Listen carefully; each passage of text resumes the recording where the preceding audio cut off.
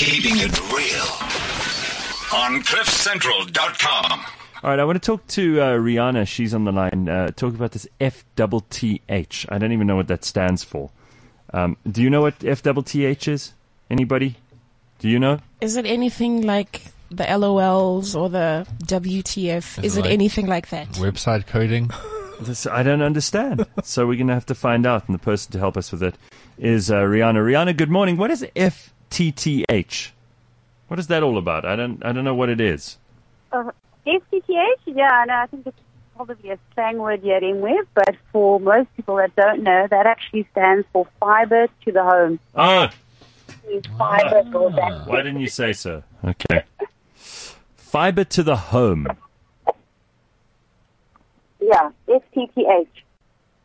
All right, you guys have got some way for us to check which areas have Fibre To The Home, right?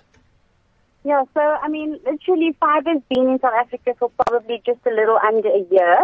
And, in the beginning it was, just in certain areas as, operators were rolling out. But there's already, been a rapid expansion into new areas all the time.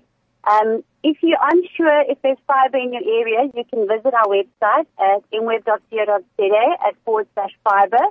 Check if your area's got coverage there, and if you are covered, you can actually sign up for a product online.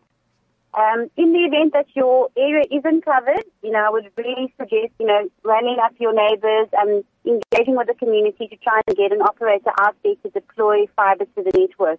And Vumatel's actually been quite good with, picking up these opportunities and getting into areas where there's enough interest.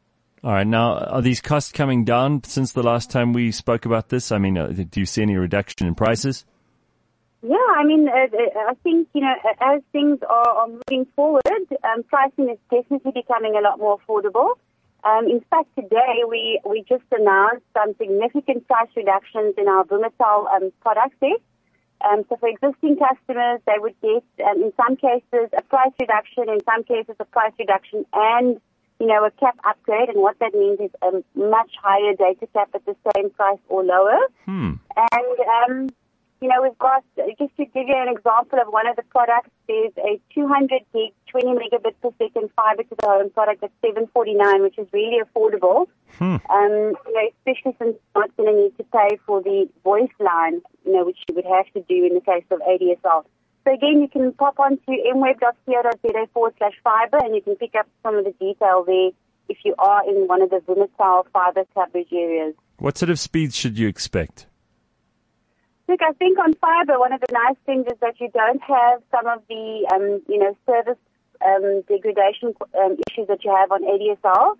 So if you are getting, a 20 meg connection, you have a good chance of getting up to that full 20 megabits per second. And in the case of fiber, you can, connection speeds range from 20 megabits per second all the way up to a gigabit connection.